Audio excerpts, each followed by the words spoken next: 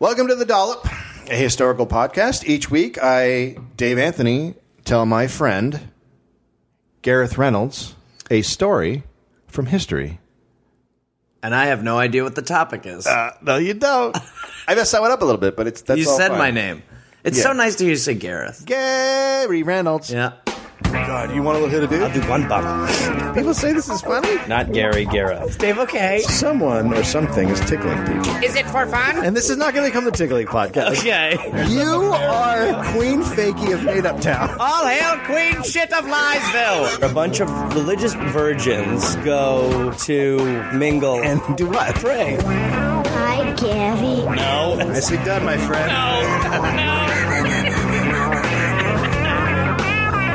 The year was 1696. Interesting little time, huh? All right. Samuel Whittemore was born in Charleston, Massachusetts. Massachusetts. Massachusetts. Alrighty. It is amazing that anyone survived from what we know about the world back then. Well, I will Right? agree with that. Right? Yeah. Colonial so teeth. already he's amazing. Yep. He's alive in this time. But there's not much to talk about until he's 50. At that point, he served as a private in Colonel Jeremiah Moulton's 3rd Massachusetts Regiment, where he fought in King George's War in 1744 to 1748. Okay. He served as a captain in His Majesty's Dragoons, a unit of elite British cavalrymen, much feared across the globe for their fierce fighting abilities. Okay. That was a war against the French and American Indians, King George's War. Yep. I started to read about it, and then I kind of gave up on it because it involved just a lot of fucking countries and people, and I got confused, and I don't have that kind of time for a Smollop. Fuck them. So King George's War, the Austrians were involved. Good. The Austrians. Good. Fighting the French in Canada during the War of Austrian Succession. Right? Yeah. Right? Yeah. Who wants to? You want to read more? No. I continue. My interests are piqued. Don't stop. Whittemore was part of the British contingent that assaulted the frozen shores of Nova Scotia and clobbered the French at their stronghold of Louisbourg in 1745. He was a cavalry officer and went into battle galloping at the head of a company and emerged from the flames and smoke and ruins of Louisbourg holding a gaudy and over-decorated longsword he had taken from the lifeless hands of a French officer. Jesus. Who had, in Whittemore's words, quote, died suddenly. Right, yeah. That's all he said. Well, that'll happen when someone's taking your sword. He then spent a brief period on board a ship that was hunting for a pirate. Well, that's just a great thing That's to just find. a good, yeah, that's something you put on the high part of the resume. It also is something that you find with a lot of guys that you're looking through history. Any guy who was like fighting, there's always a sentence that goes, and he was looking for pirates. He was also part-time pirate hunting. Because they were idiots, Britain returned Louisbourg to the French, who spent years and a fortune rebuilding and rearming the fortifications. Then, in 1758, the British decided to retake and forever demolish Louisbourg during the 7 Years' War, Okay. which in the colonies was called the French-Indian War because it was against French and the Indians. Also, it was a 9-year war, so they didn't want to call it 7. Anyway, math. We've gotten better at naming them, at least. We were better at math, so Yeah. we called it a different name. We don't acknowledge those 2 years. Can we call it the 7-year war? Well, it was 9 years. No, it's a 7-year war. Okay. I hate Americans. We figure it's 7. Whittemore was always ready to drop his farming tools, pick up his weapons, and march off to battle. So he returns to Louisbourg and ruthlessly crushes the French once again. Just for shits and gigs? Yeah, and All they're right. like, let's go fucking do it again. So they go up there, they do it again. Serving under the command, British commander James Wolfe, Whittemore once again ruined the French and stole everything he could get his hands on. He served valiantly, pounding the city into rubble a second time in a bloodbath that would mark the beginning of the end for France's Atlantic colonies. Quebec would fall shortly after, and the French would be chased out of Canada forever. Whittemore remained with the wrecking crew, which I love. He just hung around watching the city get totally leveled. So he's 64. Holy shit. He's 64 at this point. And the average death back then is like Yeah, what is it? 3 or 4. I don't know. Oh, he's an old man. How old is he? 4. He's 4. He's 4. He lived a good life. I mean, I'm 3, so my back hurts as well. Oh, I'm getting up there. We're gonna have to bury him. Woo, 3. Don't think I can take it. Lost all my teeth. Oh boy. A year later, Sam marched to war again. This time winding up in Quebec, where he fought for General James Wolfe against French General Louis Joseph, Marquis de Montcalm. And fuck that guy for having a long De name. Montcalm. In 1763, Ottawa Chief Pontiac, There we go. who we got to name a car after, Yes, the Firebird. led an uprising in the wild, distant lands that would one day become Michigan, Ohio, and Pennsylvania. Whittemore was then 68 So what the and fuck? still looking for action. He's like Dude liked to fight. Jack LaLanne. Are you going to retire? Fuck no. Fuck no, retire's gonna me. Let's go. Fucking, what is he doing? Fuck you very kindly. Move, man, move. The sons and... What the fuck was I just talking about? Who are we fighting? Give me a gun, I'll shoot. That's it, I'll fight you. I'll fight the next guy who doesn't tell me who we're not fighting. Hold on, I shit my pants. Oh boy. The get off my lawn war. Just spitting out teeth at him. There's another one. Go fuck yourself. His sons and grandchildren were ordered to stay at home and work on the farm. With his crazy decorated French sword and other weapons, Whittemore rode away on a rickety horse. He returned in triumph months later, on one of the best stallions ever seen, Okay. and carrying a matched pair of ornate dueling pistols. Jesus Christ. So where is he going? He goes to war and he just gets a bunch of shit and he comes back. All right, we'll see you later. What's Bye, up? Dad. I'm 70 now. Look at this shit I got. Look at this horse, huh? And a cannon, no less. My God, where were you? I don't even remember. I don't remember shit. I got a laser. What's a laser? I time traveled. Here's my friend, a dinosaur. I'm 81. The former owner of the dueling pistols, an enemy officer, had, quote, died suddenly, according to Sam. Darndest thing. Keeps happening. Keeps happening. Every time a guy has nice stuff, that's it. He dies around me. After serving in 3 American wars before America was even a country, Whittemore decided to settle down in Massachusetts. So over his life, he married 2 different women, had 8 kids, and built a house. Who knows how many grandkids he had? Yeah. You have 8 kids, you got it back then. Yeah, You yeah. everyone keeps fucking. Yeah. We're all related to him. Whittemore proved to be just as aggressive in private life as in war. I'm excited by that sentence. During a heated election contest in January 1741, he loudly declared that one of the contestants for public office, the proud Colonel Roderick Shipley Vassall, was no more fit for the office than Sam's elderly horse Nero, whose value he assessed at less than £5. Nero. You are as worthy as my horse Nero, who's worth $5. Go fuck yourself. It's not enough to say that he's a fucking as shitty as a horse. You're a bad horse. Yes. You're a horse that's worth nothing. You're not a good horse. The infuriated colonel promptly but illegally had Whittemore jailed. That I love. That's amazing. And you're in jail for what? You said bad things. You should not talk to me like that. While Sam was fuming in his cell, Vassall sued him for defamation of character. The ensuing trial was a heated and well-attended one, right? Yeah. Selling tickets. Just- Everyone's like, yeah. hey, let's hear Sammy. Yeah.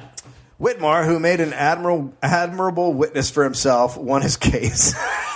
Well, I said it because you're a cunt. So, is that a legal word? Yes. We, the jury, agree he's a cunt. There you go. Whittemore promptly sued the arrogant colonel for false arrest. After another sterling performance, the court gave Whittemore the equivalent of $6,000. Oh, great. So Jesus. He said a guy was as good as a shitty horse And then he- ended up getting $6,000, Which is a lot of horses. which is the best story ever. Yeah. If it ended there. Oh, no. All of this was before Samuel Whittemore became a national hero. Okay. He became famous on a midday in April 1775. The British colonies were tired of King George and decided to go their own way. Samuel decided to fight on the side of the colonies. On April 19th, 1775, approximately 1,800 British troops marched from Boston to Concord to capture a reported store of colonial munitions. At Lexington Green, they were confronted by about 50 militiamen who carried a variety of weapons, some decades old, some manufactured by village blacksmiths and gunsmiths, but all in working order and capable of killing. When ordered to disperse, the Minutemen said, no, we're good. And firing began that resulted in 8 Americans killed. The rest left the scene as ordered by their officers, and the British then reformed their ranks and continued marching to Concord. So the British won that one. Mm-hmm. On their arrival in Concord, where alerted citizens watched their every move, the British troops searched for but did not locate any of the munitions, which were cleverly hidden. Learning that the Minutemen were swarming toward them from as far away as Worcester, and realizing that the munitions were too well hidden to be found without a lengthy search, the British began an orderly retreat toward Boston. Now, this was not easy. Because the colonialists weren't fighting fair, and the British were walking around in bright red coats. Which, by the way, as you can see from Gareth's reaction, still makes Americans laugh. And will always make us laugh until the end of our country. Just walking around in bright red coats. Yeah. We're at war, we're at war. And then this guy's in the trees like, okay, ping, ping, ping. No fair. Excuse me. You're not allowed to shoot from the forest. Right, now you're all wearing different things. What are you going for? What's the ensemble? Like rags or some shit. Would you like to talk to our tailor? You need some proper war clothes. So they were constantly harassed by militiamen hiding in the trees and shooting at them. Jesus. The worst harasser of all was one Captain Samuel Whittemore. Here we fucking go. Now, how old? Okay. He's 80.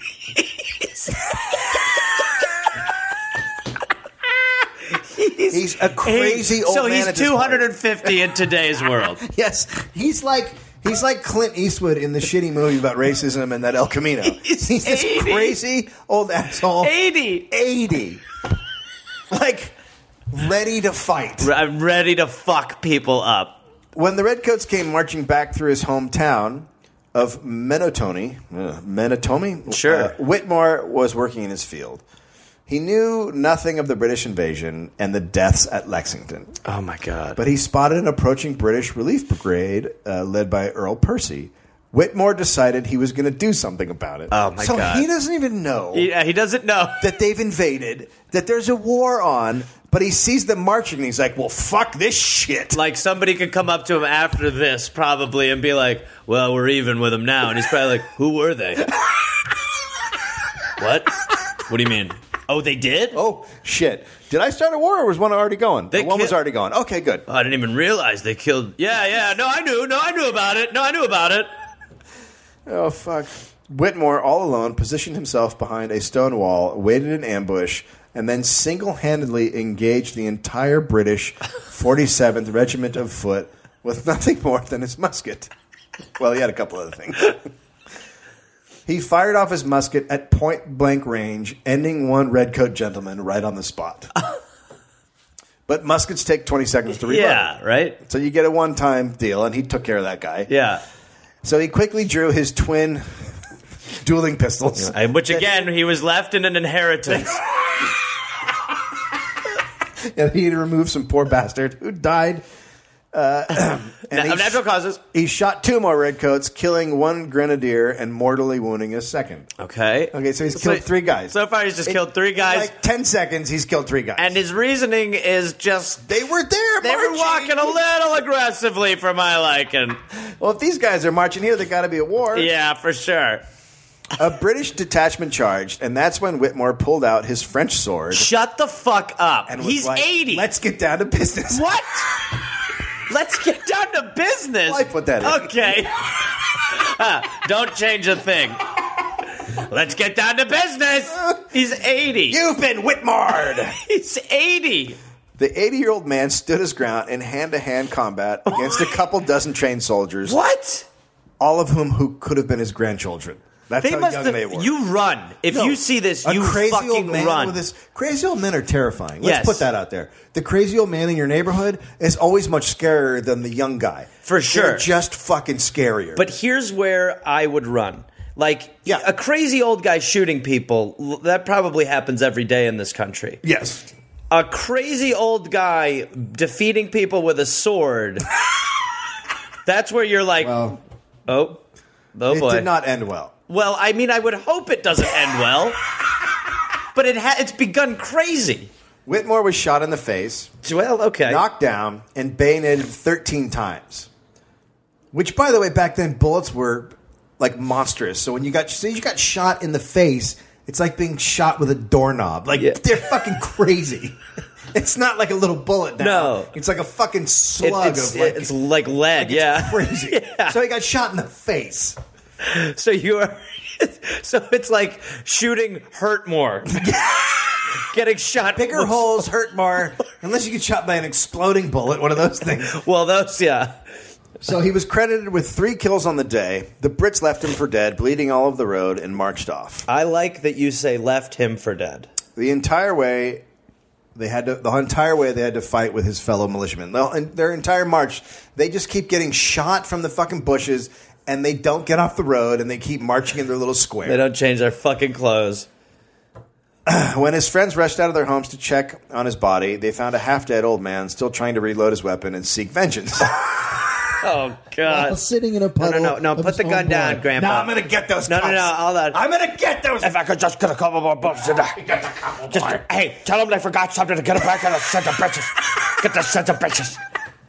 Whitmore was taken to Dr. Cotton Tufts. Okay, so you have at it. You want it? What do you want me to do?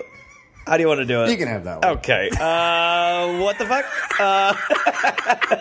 And he's a doctor? He was taken to Dr. Pillow's bed.